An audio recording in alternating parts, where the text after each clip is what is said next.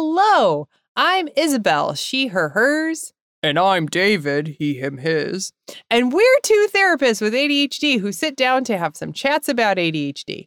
We can't promise we'll stay on topic or be professional or even remotely mature, but we can promise that you'll end up looking at you or your loved one's beautiful neurodivergent brain in a shiny new way. This is not a therapy session. This is something shiny. I love it. Do you like it? That's amazing. And can this just be the intro? You saying that and me freaking out about how amazing it is? Yes. And you dropping your voice? That could be our first intro. So without further ado, welcome to Something Shiny. I'm David.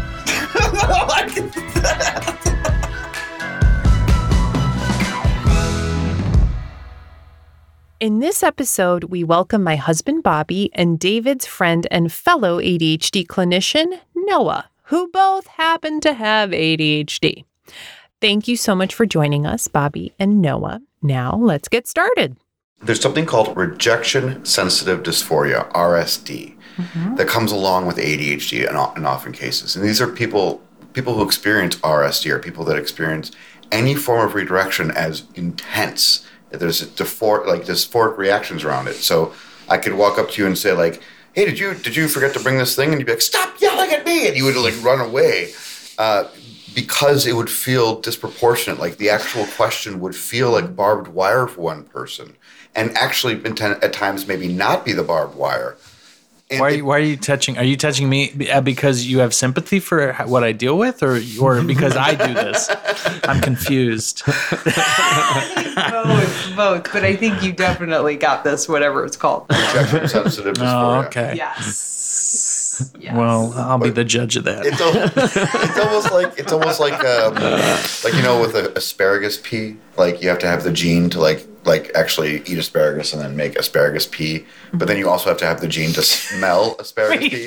Wait, I want to leave it there. I just want to leave it floating.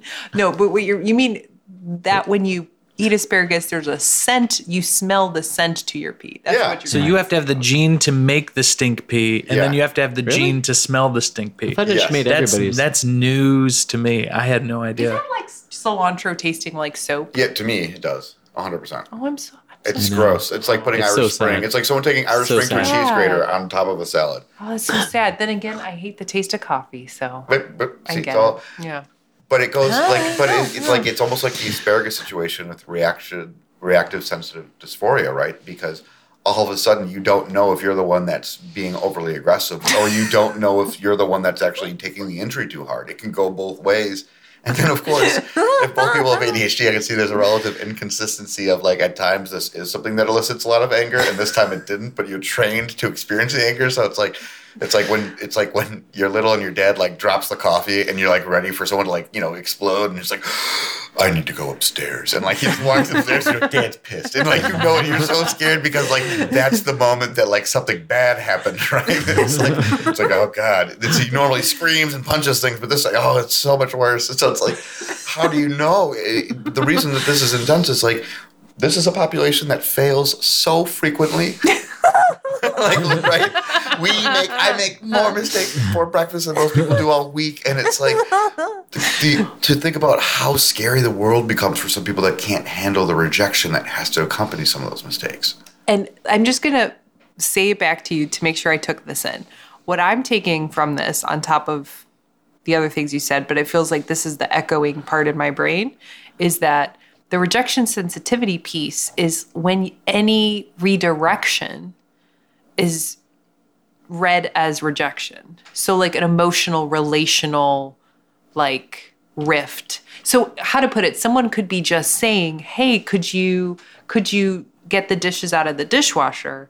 But that person could hear it as, Can I change that? You didn't empty the dishwasher. You like, oh, like you're on me? You know what I've been doing all You'd day? have to flip it. You'd have Like, to flip it. You'd say, did you empty the dishwasher? And if you hadn't, then that question becomes an accusation. Well, you know what's interesting is as soon as you said that, I immediately went like, oh, babe, you've got that thing, whatever he's talking about. With The rejection, sensitivity, whatever thing. Are you nodding? Yeah. Okay, so Yeah. you're aware of this. Oh yeah, no, that Okay. totally is like what you were saying. Where if I don't, if I haven't emptied the dishwasher, or if I haven't done something, and then it's just the question of, oh hey, did you get this thing, or hey, did you deposit the check, or hey, did you do this? And if I haven't, I'm like, get off my back, you know. It's like you're like, I'm just asking. I'm literally just asking, which you do the same thing to me. Yeah. Yeah. But it is that thing of it's just the simple act of, but it is. Two people have it.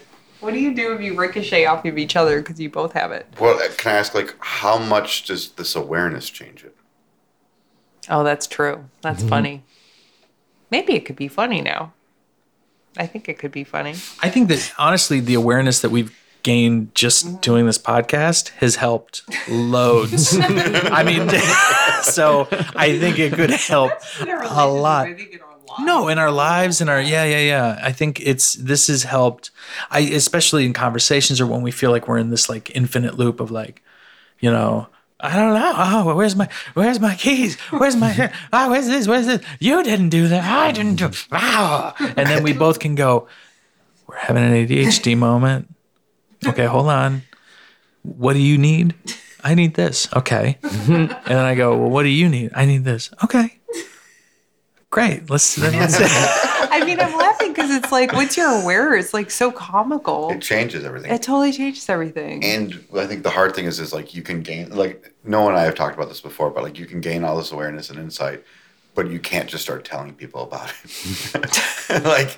Which is what we do. For a living. For a living, yeah. But I work with someone. He's part of the ADHD club. And what's hard is we'll often have those kinds of reactions around me when I'm asking pretty benign questions. Like, did you lock the door? Or do you have the phone charger? And in both cases, what I'm really keenly aware of right now is the reactions that he has are very, very like if he feels persecuted in these moments. And so I feel like if I were to walk up to him and be like, "Hey, you know what rejection sensitive dysphoria is?"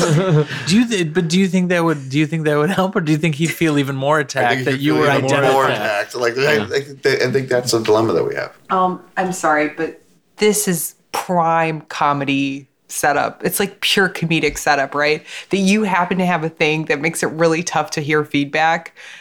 And then you will have to hear the feedback that you have a thing that it's hard for you to hear feedback. Yeah, it's like turtles all the way down, and and it's really, I think it's really hard because this is where the compassion of our awareness can come in, and I think we can have like slow conversations. I don't know what a stage one conversation would look like. Like maybe record the interaction, and no, that would just. You were recording our conversation? Oh my gosh. What did I sound like? Really bad. Oh man. Well, you know what I think might be, I know what helps, and this is actually a common theme, I think, too. I think if you have it, sometimes because like you were naming, it's not just the feedback, but it's who's giving you the feedback. So if you read a book or you saw a movie, or you heard from, I don't know, some random person you bumped into at a party, this concept, and then you thought it through, I bet you could take it in and go, oh man, or like you listen to this podcast, I bet you could go like, Right. whoa, that explains like what's happening And here. I hope at this moment my coworker goes, "Oh my God, he does really like you. He doesn't mean I really like you, coworker that I'm not shaming." No, what your coworker's saying is, he didn't name me. Is he talking about me? Because I know I'm not like that. I am talking about I did God. lock the door. I did lock it. I never not locked the door. All right, so okay, I just have to say this one last thing. That door that we're talking about, it's a finicky door. I just want to be really clear. It's not even like the door will accidentally lock and unlock at times, and so it's more of a thing I'm hoping we can join on. So I'm never trying to persecute. Well, what I was thinking about when you two were talking, you two have obviously you're together. You both seem to have ADHD, and you can you're getting this awareness together, so you can talk about it. And I think my partner does not have ADHD, and there are many people I know whose partners don't have ADHD. And what happens is sometimes the kind of hyper focus on one thing, right? So I'll get hyper focused on work, and then I'll forget to do everything else and the other person feels like I'm doing it on purpose. Not like you're doing this on purpose, but it's like, just do those things that that we talked about. And I'll get kind of hypersensitive about that. Be like, oh my God, I didn't mean to. And then I'll go down this like shame spiral of what's wrong with me? I should do better next time. And then I'll forget about it 15 minutes later. But like, I'll be reminded because it happens all the time. Like, why did you leave the remote in the fridge? Or, why did you leave the toilet seat, covered with toothpaste? Like, I don't know, some random behaviors that like don't make any sense for me at the time they did. When I forgot to do all the things that I was supposed to do, like hang my coat up, or like put my shoes away, or clean the bathroom, or those things that I think are part of it. So what happens is that person just, I'm not talking about my partner, I love you, is gain a little resentment towards the behaviors, but feeling as though it's the person. So maybe I'm mixing two things together. But I feel like getting mad at people because of what they're doing, and those people aren't doing it intentionally. They're just trying to really focus on one thing, or they like got sucked into one thing, and then the other person's just left like kind of holding the bag, which sucks, and they shouldn't be left with. And then there's like a jumble of how is this going to be better? I think with my partner, when we started dating, one of the first times we went out, something happened. I can't remember, but I was like, oh, that was my ADHD. And she goes, when are we going to get over that? And I said, never, immediately, because I don't see it as a bad thing, obviously. But it was also setting the expectation that this will happen again. I will fail. And I'm okay with that if you're along with the ride. So it's almost like not trying to be something you're not. Yeah. And constantly trying to improve. I think that's a big part of it too, like the effort, and because Lord knows Robin is not going to be like, he's perfect, but I think it's like when you can see the effort and when you can understand your partner's, like, this is where we go into the Gottman stuff, right? And we start saying, like, when you can understand your partner's love languages. Okay, I meant to say Gary Chapman. I am so confidently saying John Gottman when I meant to say Chapman. Chapman came up with love languages, and Gottman came up with love maps. It's pretty easy to see how I got confused, but it's unexcusable. Just kidding. Thank you. I think with ADHD, you can help prioritize or create structure around decision making. At least that's how I do it, because my partner doesn't ask very much of me, ever. So if my partner asks anything of me, it's the most novel thing in the world, and I'll do it like right away, or I'll set like alarms to do it. And so you can see me working. But I think at the same time, if I had a partner that always asked things of me, this is not directed at your partner. No. I'm like looking at you, but like truly not. How dare you? I That's love that your thing partner. we were talking about. That thing. What is it? I don't remember. ADHD? No, but like rejection, sensitive dysphoria. There you go. No, but now I forgot what I was talking about. Your partner. If you were around a partner Thank who you. was naming a lot of needs, That was or such a asking real for lot of ADHD things. thing right there. Yeah. So, but it, like, if there were so many needs, then all of a sudden the importance and the novelty around them would go down. Like, it would be harder for me to tend to them. And if that person's love language still is acts of service, and I can't attend to all that, then it would look like nothing but true empathy failures. Like, you don't care about me enough. Because if you cared about me enough, you would make the bed, or like do the arbitrary thing that, like, it's just like, I really like it when people, I don't know, do the thing. If you're wondering about this love languages idea, it's based on a book written by Gary Chapman, as David mentioned. And basically, he's saying we all have different ways we are most tuned into showing our love and receiving love. Those ways include words of affirmation, quality time, physical touch, acts of service, and gift giving. Feel free to check out our show notes for more details. Well, it's that I mean, what's coming to my head when you were speaking so wonderfully, Noah, and you too, David. But sorry, that was like aside.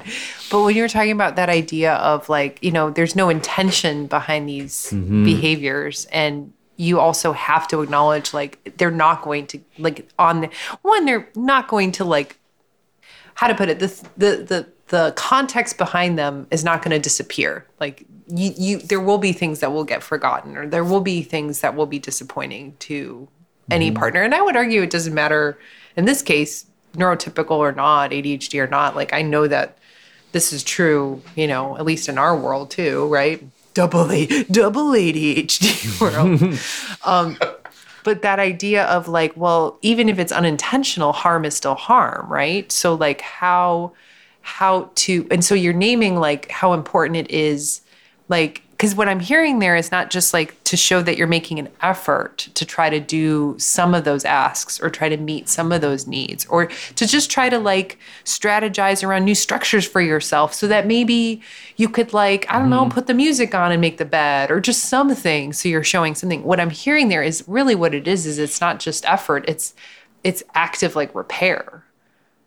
And I think that that's a hard thing to name because if I, because I think that can connect to like that shame place and that rejection place and that part of like, almost like, why can't you just accept me for who I am and just let me be? And like, just know I'm never going to make the bed, or like, I know I'm going to leave a mess or whatever. Where it's like where, you know what I mean? It's such an interesting. I think it's an interesting line. Because, No, go on. Doesn't it circle back to what we were talking about earlier about where we identify ADHD is around negative behavior. So at school, I think it's about why can't you sit still, or why can't you do the whole essay, or why can't you stop talking to people? And I think that's where that rejection sensitivity dysphoria comes from a little bit, is that we become hypersensitive to rejection because when ADHD is identified is usually around school, interpersonal relationships at home, all these ways of interacting that oftentimes we're told what we're doing wrong. Yeah. And then it's not, that sometimes gets kind of siphoned into I'm messed up or broken because I'm doing these things and I can't do them right. But right is dependent on the social construct of what right is in that context. And we get kind of stuck trying to figure out what that is. And then because of the behaviors that are manifest from this diversity or variability, we're going to clash, we're going to fail. And so we get kind of stuck in a loop about how to get out of this, but then that we forget it and then we do it again and people are like, what's wrong with you? And you're like, oh, okay, I definitely do it this time. And then you see a squirrel and like jump into a box, but like we get stuck because we forget, right? And it's not an intentional forgetting, it's we got distracted. Right. So it's hard to make memory when you're not paying attention. Yeah. Well, and then how do you as a partner not interpret that distraction as emotional, like on some level emotionally, or an empathetic miss or emotionally neglectful? Like, right, you will, right? You will, but, and I think the other piece is it's getting really clear on, you don't have to be with this person. I'll just be like that. That's kind of why I'm talking about understanding. Damn, David. You threw down right there. But what if we think about like you're in a relationship that maybe makes you feel like you're a pejorative or you're the problem and the other person's the only thing that makes you feel better. I mean, personally, I work with a lot of individuals with ADHD who have injured self-esteem and are in relationships that aren't always equal or healthy. And sometimes if it doesn't feel right in a relationship and you're constantly failing, it's the wrong relationship for you. It's not that you're the failure. And I think sometimes when we look at understanding who you are and what Noah's talking about, it's about being with a person that will be like, I'm not going to ask you to do that thing because you're not going to do it right. I'm actually going to do that myself. Can you do this? Like for me, my partner never expects me to do a lot of things that I'm terrible at. I have a very understanding partner. And so it hasn't been like, what's that thing you hate? I'm like, oh, like I really hate cleaning the room with the TV because I get distracted and start watching TV. And so what we work out is that I will clean the bathrooms because there's no TV in the bathrooms, and I will clean the kitchen because there's no TV in the kitchen. And there are objective places that are easy for me to clean. So it's not like I'm avoiding work. And we found a way to share. But it was never, you're going to get better at cleaning the room with the TV. It was never, if you're going to figure out how to do this thing that you suck at, that you hate because you love me. And I think when people start trying to push that reality, it's like, it's an interesting power dynamic that I look like, it's not abusive, right? But I look at that power dynamic with a person that is sensitive to rejection. I think about how dangerous that is. Like how hard a person might feel pushed to do something inauthentic to themselves or lose the love of their life. And I think neurotypical people don't always realize that like level of hyperbolic. And I'm sorry making it like hyper, intense, but like I don't think they realize that there's that level of threat going on when people feel like they're failing all the time. Mic drop. I think some people just hit that wall. It's not personal. It's not personal, but they just hit a wall. Thank you so much for listening. If you ever have that thought where you think, hey, I'm nothing, stop. Remember, you're something shiny. That's right, just as you are. If you like what you heard and you want to hear more free episodes of this podcast, please subscribe, rate, and review anywhere you listen to podcasts. We're on Instagram as Something Shiny Podcast. And if you're looking for more information, useful links, definitions, visuals, everything we can think of and more is on our website at somethingshinypodcast.com. And it's all free. Thank you so much for listening, and we'll see you in 2 weeks.